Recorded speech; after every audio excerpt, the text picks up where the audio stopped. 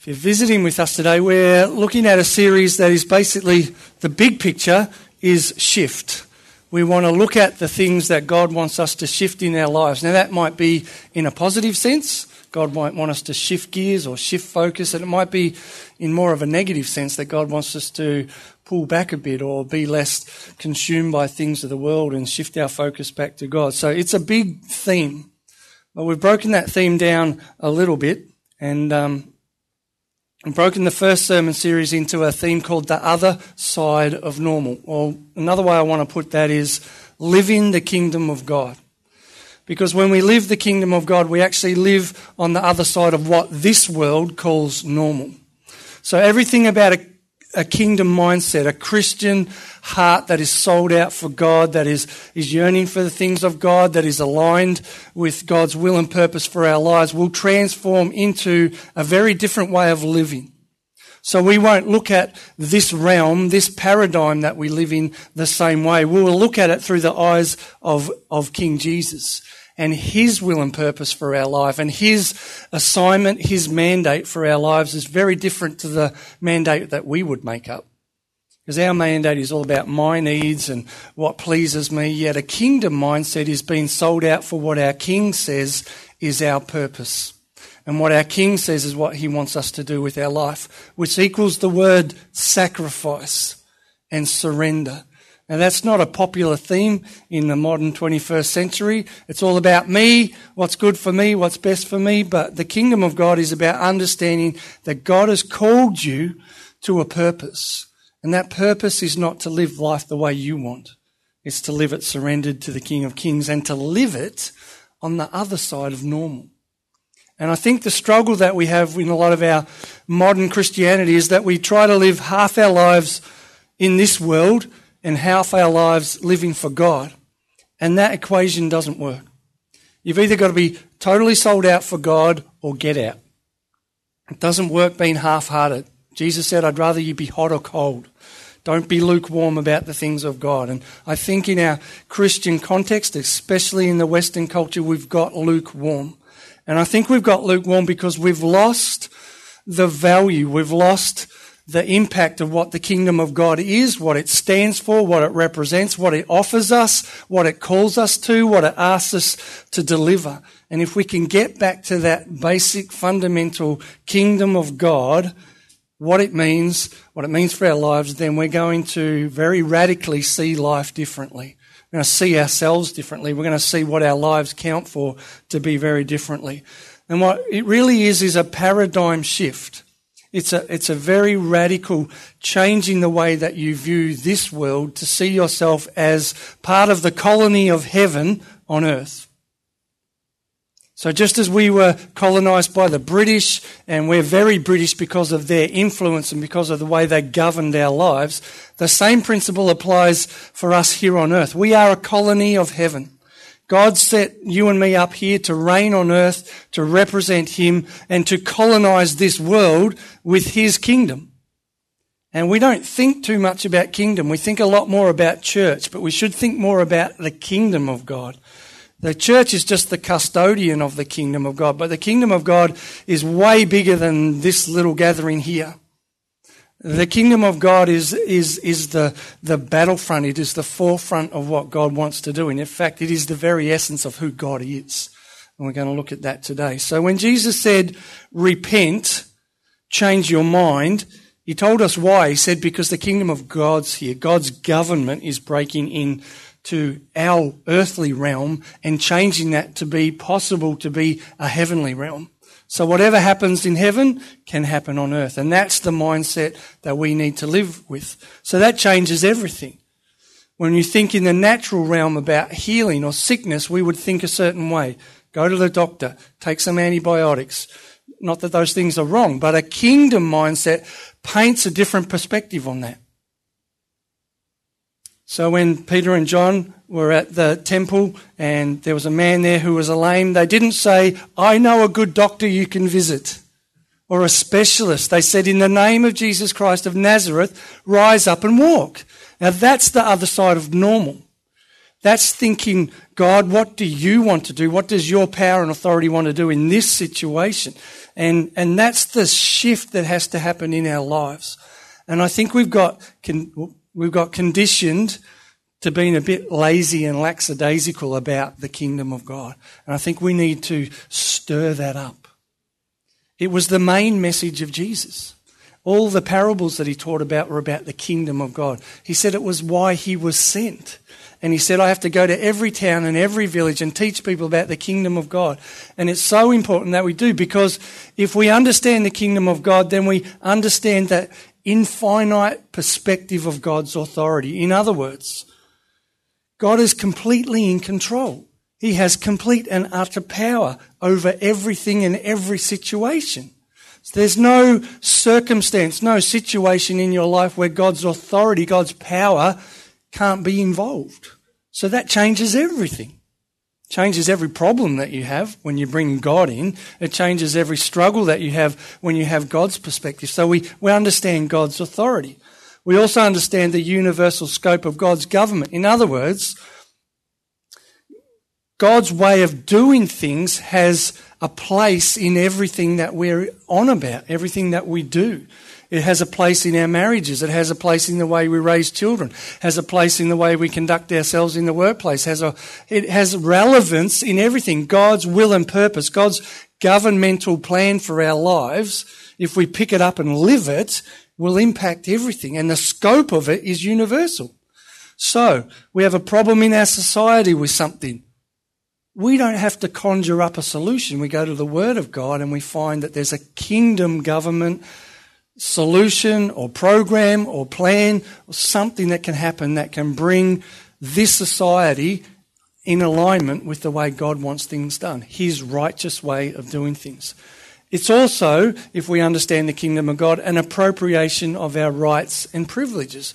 We get the fact, if we think kingdom, that we are sons of the Most High God.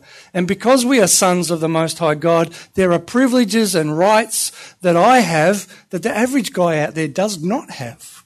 I don't mean that in a competitive way. I just mean it in a privileged way, that you have stuff at your disposal that they don't have. You have the love of God shed abroad in your life. Therefore, that should mean my view of myself, my self-worth should be incredibly high, not downtrodden and downcast. Because the King of Kings loves me, he reigns in my life, and therefore I understand that I'm a precious possession of the King. I'm his son. He's bestowed on me great value, great worth, great blessing. He's cloaked me with righteousness. He's sealed me with his Spirit. He put his kingship stamp on my life and said, this is my possession. Therefore, how can we look in the mirror and go, I have no value, I have no worth? So a kingdom mindset, it's not an arrogant thing. It's just your rights as a citizen. You often see it on the news, when someone's charged in another country, the embassy goes in and says, you can't treat our citizen like that. He has rights. Well, we have rights. And we should exercise those rights. We should utilise those rights. And the last thing, if we understand the kingdom of God, it's a realisation, or probably a better word is an activation of the vestment and bestowment. Now, when a king knights somebody who gets the sword, and I dub thee Sir Scott of shooting deer or whatever you do. So I know you like shooting deer. But this is kingdom language and it's kingdom mentality, that God has vested us, bestowed upon us roles and responsibilities in his kingdom purposes. And here's the thing. God will not act without us.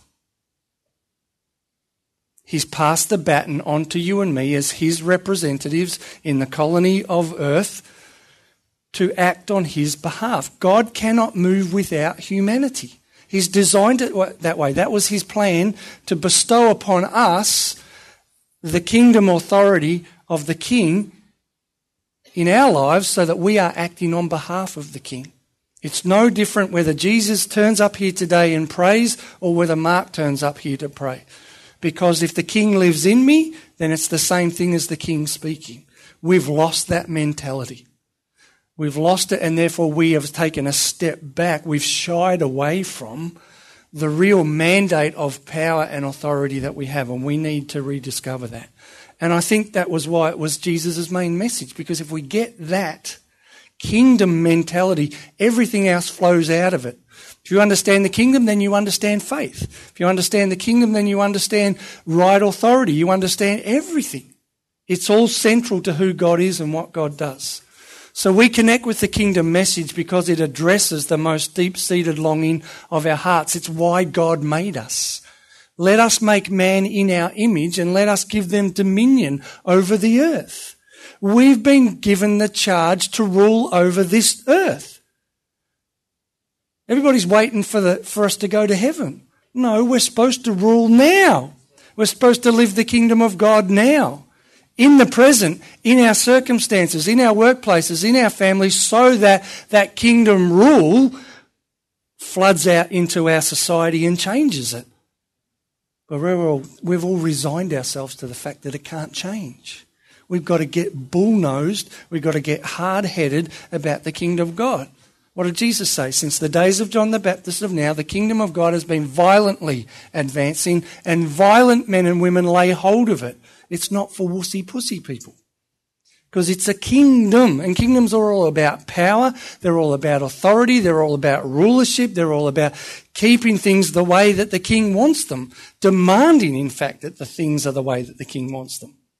Because kings don't negotiate. They have a rule and they want it that way. So here's your memory verse for the week. Do not be afraid, for your Father has been pleased to give you the kingdom. What a great verse. What a great verse. He's been pleased to give it. It's actually what he wants to do. He wanted us to take up his kingdom and use it. So a kingdom is the governing influence of a king over his territory. We all know that. Impacting it with his personal will, purpose and intent, producing a culture, values, morals and lifestyle that reflect the king's desires and nature for his citizens. So it's the king's job to create an atmosphere and environment where his will and purpose flows out to his people. They get that and they take it up and live it. And he watches over that and makes sure that all his citizens follow what he wants. So the first thing I want to do today is just look at this word kingdom. It's made up of two words, king and dominion. The first part is a king, and a king is really just a person like you or me, or in the case of God, a supernatural cosmic being. But the idea of being a king is that the character of the king will determine the nature of the kingdom. So if I'm a loving, compassionate, kind, merciful, king, then the nature of the kingdom that people live in is going to be very different than if I'm a tyrant. And I'm cruel, and I'm merciless, and I'm, dragging taxes out of my people all the time and treating them as a resource and possession just to use up. The kingdom, the flavour of the kingdom would be very different, wouldn't it? But we have a benevolent God, a benevolent king, a king who's compassionate, kind, merciful, loving, and we could have an endless list almost of the good things that God is, that our king is. The Lord is merciful and compassionate, slow to get angry and filled with unfailing love. The Lord our King is good to everyone. He showers compassion on all his creation. All of your works will thank you, Lord, and your faithful followers will praise you. They will speak of the glory of your kingdom. They will give examples of your power. They will tell about your mighty deeds and about the majesty and glory of your reign. For your kingdom is an everlasting kingdom, your rule throughout all generations. The Lord always keeps his promises. He is gracious in all he does. The Lord helps the fallen and lifts those bent beneath their loads. So we get this very reassuring understanding that our King is a good King. By nature, inherent to his being, he is by character a beautiful, loving God who does the best for us as his citizens. Anything God does is in our best interest. He can't do it any other way. Might not feel like it from our side, but God is all-knowing, and so he knows what is best, and he will only do what is the best for us. So that's our King.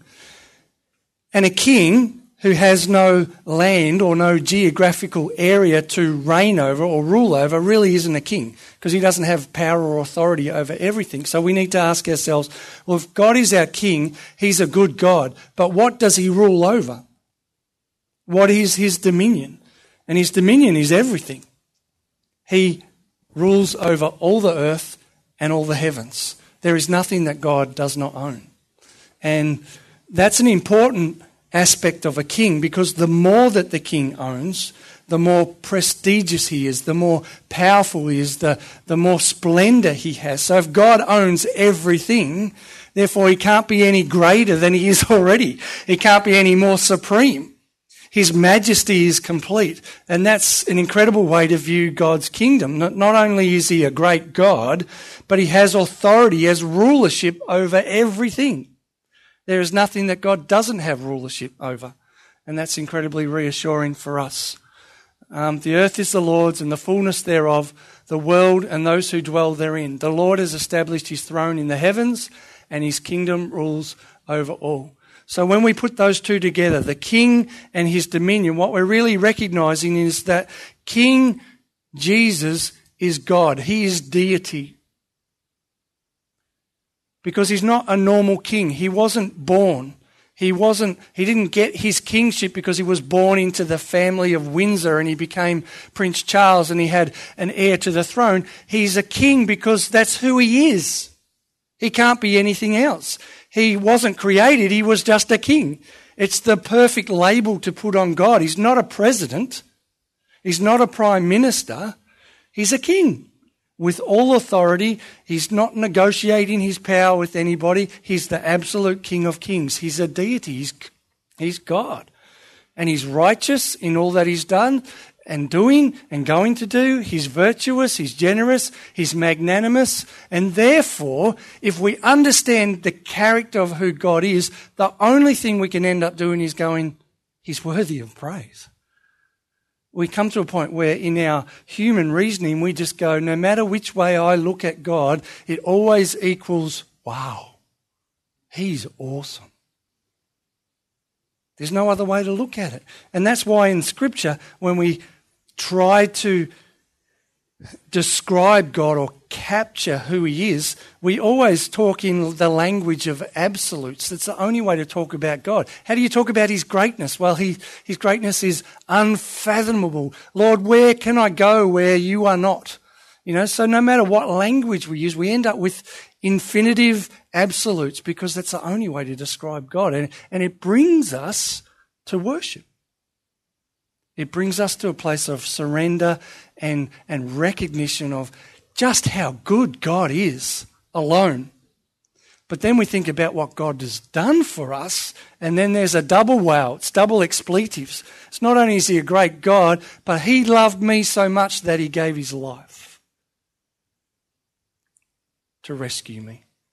And we're left with an incredible sense of worship. So when we think about King Jesus, we think about he is an omnipresent king. He is everywhere. There's nowhere God isn't. He is omniscient. He knows everything. Big words, but he's a big God. It's the only way to describe it. Omnipresent, omni just means maximum presence. Science, the knowledge of everything. God is everywhere. He's the maximum of all things. And his dominion is all powerful. He's omnipotent, powerful. It's incomprehensible and it's unequaled might. And that's what Moses said. Lord, when he crossed the Red Sea and got to the other side, he said, Lord, who among the gods is like you? There's no one like you. You're majestic in holiness, awesome in glory, working wonders.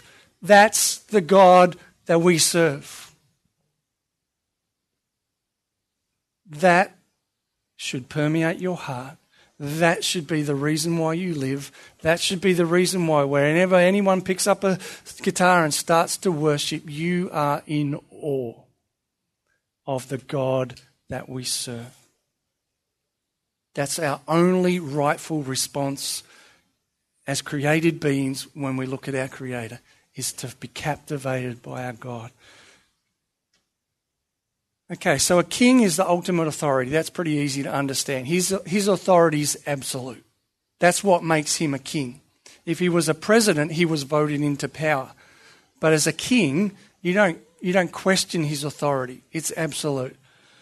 And a king is designated king by birthright, but God got his kingly title because he's the creator who can never be dethroned. He's the King of Kings and Lord of Lords. And as king, we use this word sovereignty, which means just the extent of power and reign that God has. He's a sovereign God. He's the only rightful power and authority in his jurisdiction, and his jurisdiction is the heavens and the earth. Everything that was, is, and ever will be, God is king over it. He's completely self-determining. Like God doesn't have a committee where he goes, I'm thinking about we should do this. What does everybody think? He doesn't negotiate. God just does. He's self-governing. He's self-determining. He's God. He doesn't need to consult with you and me because he's all-powerful, he's all-knowing, he's ever-present. So it would not make sense for God to come and, get our counsel. Oh, John, what do you think? No, it works the other way around. John comes and says, God, what do you think? That's the rightful place to come from. So the king's word is law. No one can countermand his orders. No one can negate his pronouncements, set aside his decrees, or amend his statutes. So whatever God has said in his word, whatever God says to us now through his Spirit, because God, the King, has said it, it is absolute, non-negotiable, perfect truth. And we can stand upon that. It will never change. The law of the Lord is perfect, refreshing the soul. The statutes of the law are trustworthy, making wise the simple. The precepts of the Lord are right, giving joy to our heart. The commands of the Lord are radiant, giving light to our eyes. The fear of the Lord is pure, enduring forever. The decrees of the Lord are firm, and all of them are righteous. By the word of God, by his laws, your servant is warned, and in keeping them there is great reward. So it's very reassuring to know that the word of God, it hems us in.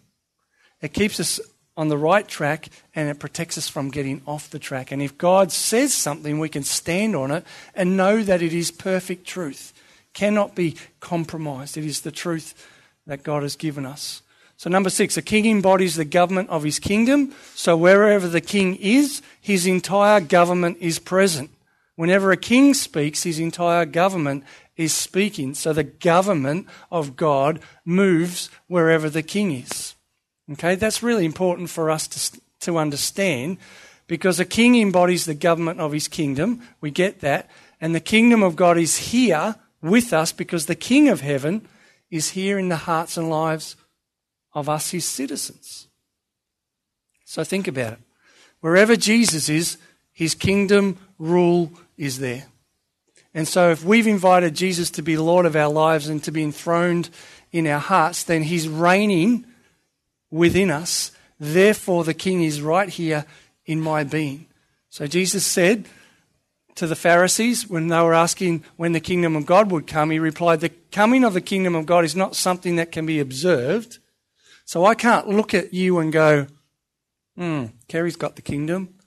Scott's got the kingdom. So externally looking at you, I wouldn't know. But because you can't say there it is, because the kingdom of God is within you. You've made the decision whether you're going to put Jesus on the throne of your life, and the outworking of that decision would be I could watch your life and observe, but just by looking at you, I probably wouldn't know. You don't look any different to the people out there. But enthroning the Lord on your life changes everything. And that's the principle we've got to understand, that the kingdom of God is within you because the King is within you and he's ruling on your life. So if John goes into a situation where someone needs prayer for healing, he doesn't have to get into that situation and go, oh, I feel a little inadequate. I'm not sure what to do here. You are the representative of God. In that situation, God has given you the mantle of authority. In fact, he's bestowed upon you the assignment to do that.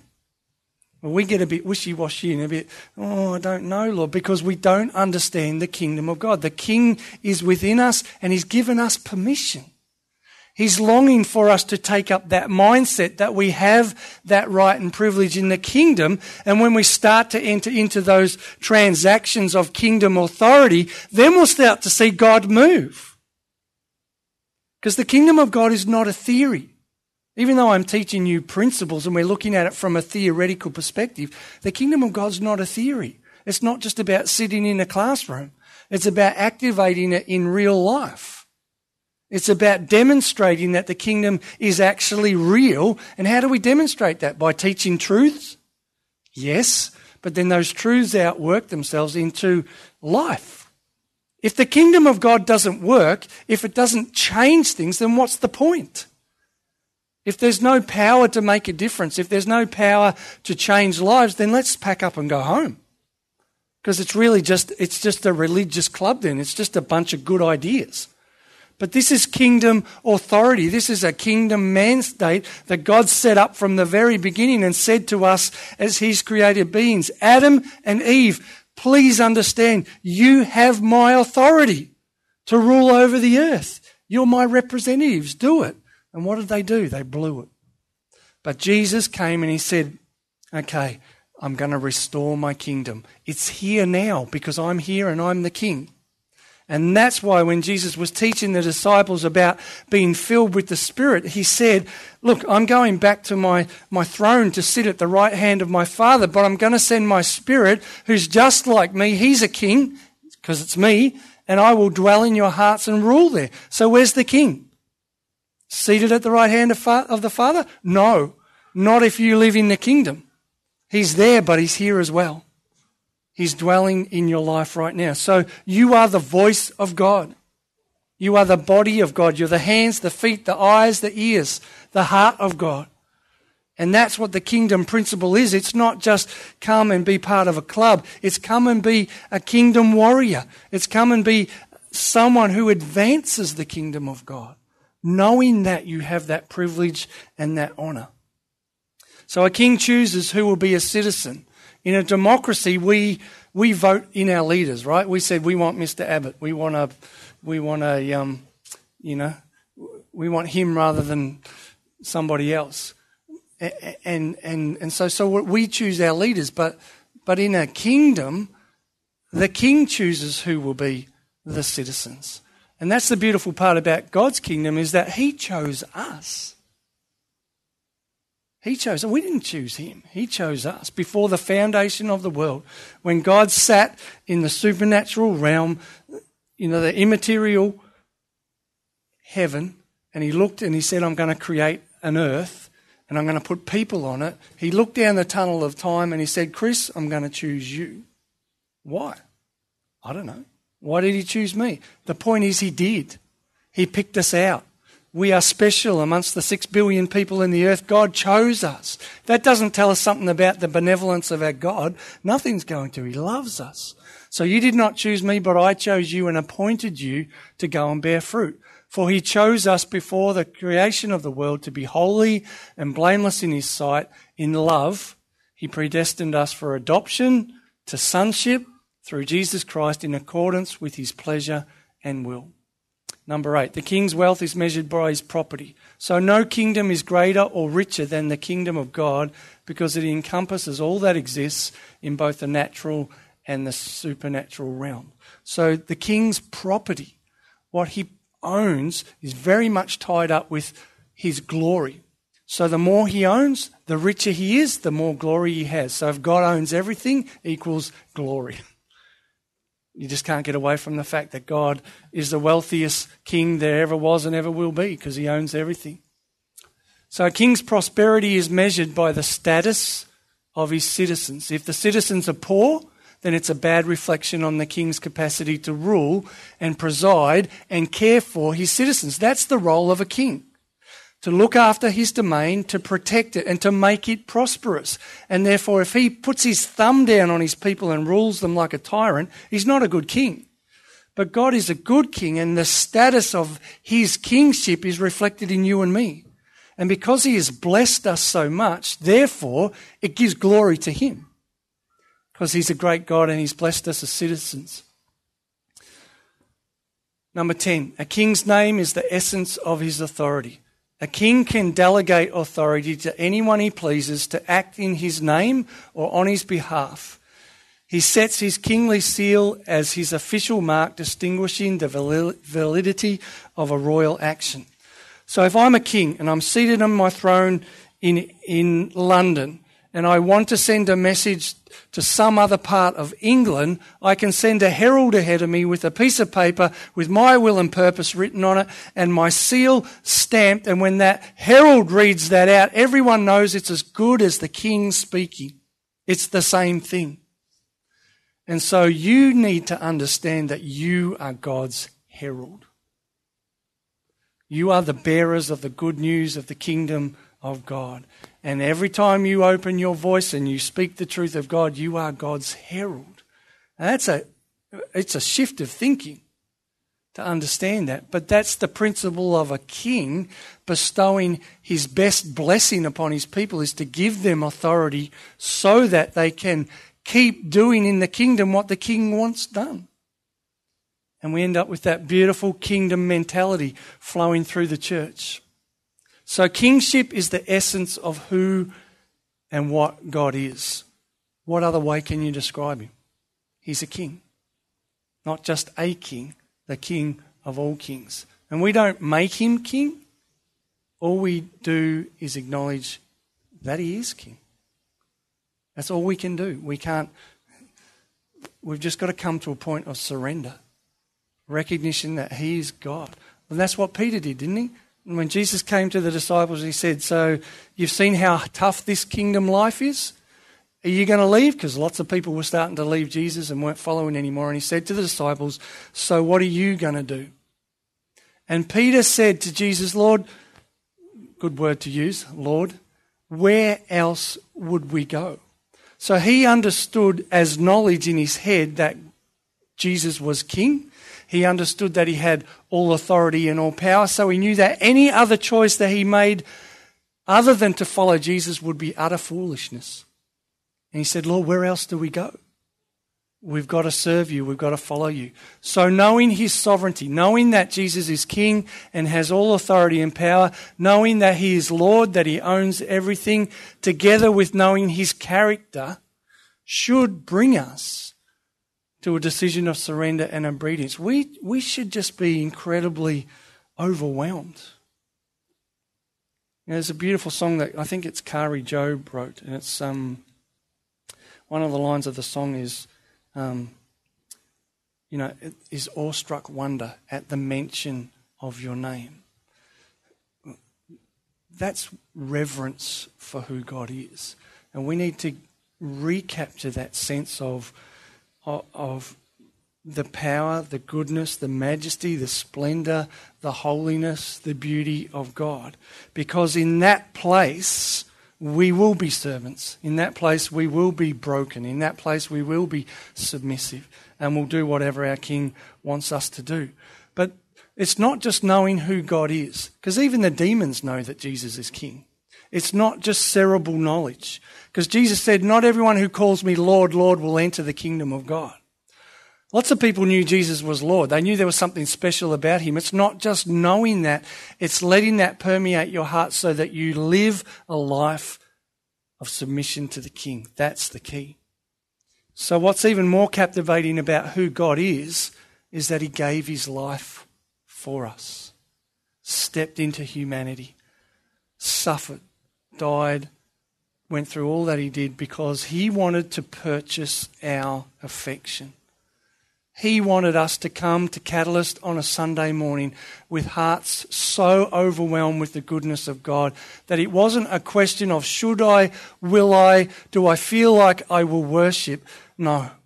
You can't help but worship. You can't help but just be flooded with a sense of the goodness of God, the greatness of God, the majesty of God.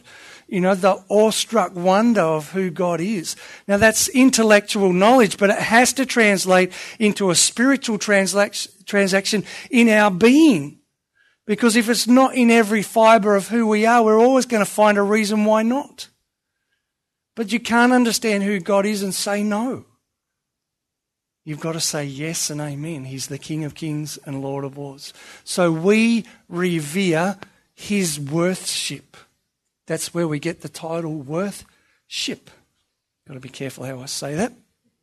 I want you to understand this. If I gave Callie the assignment tomorrow to go and visit a king, I bet you she would wear the best clothes she could find, and she would go and spend a fair bit of money on trying to find a gift or a present to give to that king that was in some way, shape or form an expression of your recognition of their role and their position and responsibility. Now, the worst thing that Callie could do was bring no gift. And the even worse thing she could do was bring a gift that didn't reflect the majesty of God or the King. And so when we think about our lives, what is it that God wants us to give? Does he want us to give gold or frankincense or myrrh? You can't give God anything that he doesn't already have. So there really isn't anything materialistic that we can give to God that's going to be, wow, thank you, says God. No, he wants our lives. He wants our surrender. He wants to know that he's Lord of our lives. He wants to know that if he says tomorrow, Laura, go, there won't be any question, there won't be any doubt. There'll be, yes, Lord. Remember Mary? What did she say? As you will, Lord, let it be done to me. That's a kingdom mindset. That's the other side of normal. And we've got to get there as a people. So we live our lives and we give our lives as the only gift truly worthy of honouring who God is. Now, if God never did anything for us, that alone would be reason to worship him. But when we consider everything that God has done for us, count your blessings one by one. We've got this incredible list of good things that we can be thanking God for. Whether that be the cross, whether that be our families, whether that can be the food on our tables. I don't know any other way to explain it to you than if you are not sold out for God, if your heart doesn't beat for the things of God, if you're not tearful when you're worshipping God and thinking about him, you haven't captured the kingdom of God. It's the very essence of who God is. His kingdom purposes, his kingdom authority. You can't have a kingdom without a king. So it starts with knowing the king. It starts with being able to describe him, being short of words because you can't get your head around who this God is that we serve. And when the world sees that we are sold out for this king and we're obedient to him and we're sacrificing and we're willing to do whatever he wants, then the world will know. It's his kingdom because he's our king. Let's pray. Lord, I want to thank you that when we just stop our busy lives, when we still our minds and we try to just connect with who you are, Lord, we can only say that you're amazing.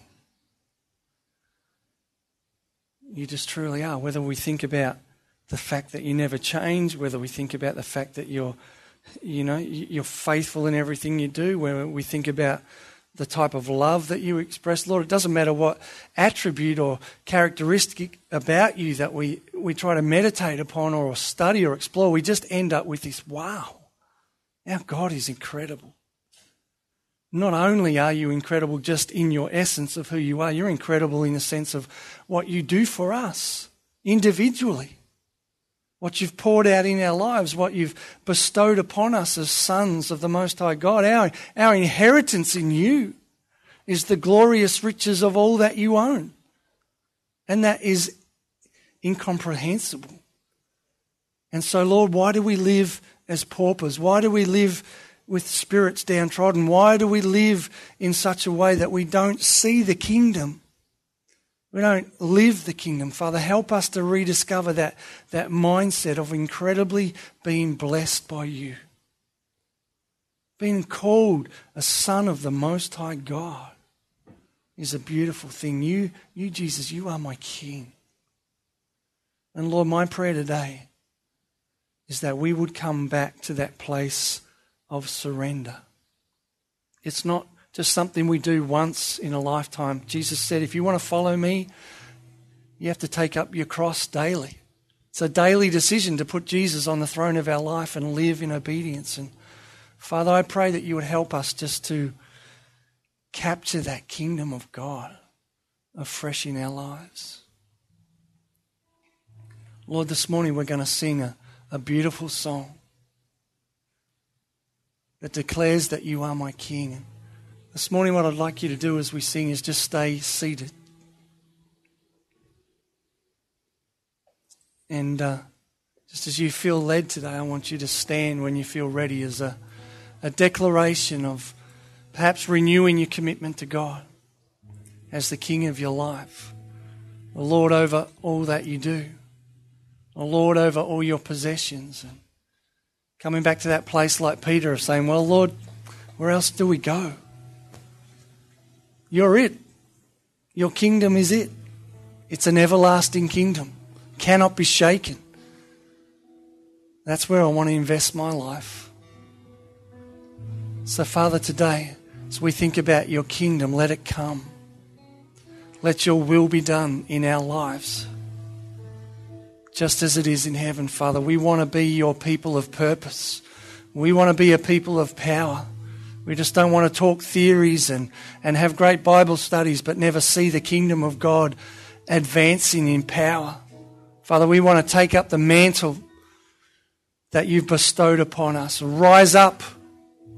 Wake up if we have to, but rise up and forcefully advance the kingdom of God. We were made for this. It's in our destiny. It's part of our DNA to be the sons of God, to be the daughters of God. And Lord, don't let us as a people settle for anything less. Don't let us get lazy, half-hearted, caught up in the things of this world. Let us be kingdom people, kingdom power. And let your presence fall, Lord.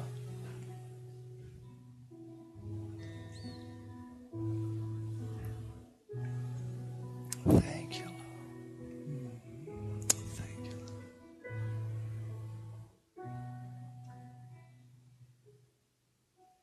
So this morning, let's make this a time where we stand before our King in dedication. So just sit, and when you feel like you want to stand before your King and worship him, let's do that in your own time, in your own way. And let's give God the one thing that he wants: us and our affection. Lord, we do want to do that. We want to pour out our lives this morning over you as our King. Fall at your feet and praise you for the King that you are. Father, right now in heaven,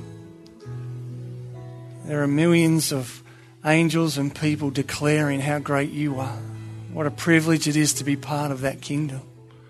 Right now, right around this earth, there are millions of people that are declaring the same name of Jesus and proclaiming the majesty and the power of our God. Father, we're part of that this morning. And this nation needs to know that the kingdom of God has come. This great south land of the Holy Spirit needs an awakening of the kingdom of God. And Father, we want to be part of that. Advancing the good news. Bringing sight to blind eyes. Bringing freedom to captives. Father, your kingdom is the greatest pursuit we could ever choose to go after. And I pray today, Father, we might feel some of the intensity of that, some of the urgency, some of the importance of not playing games with God, but being sold out for you. There's no other way.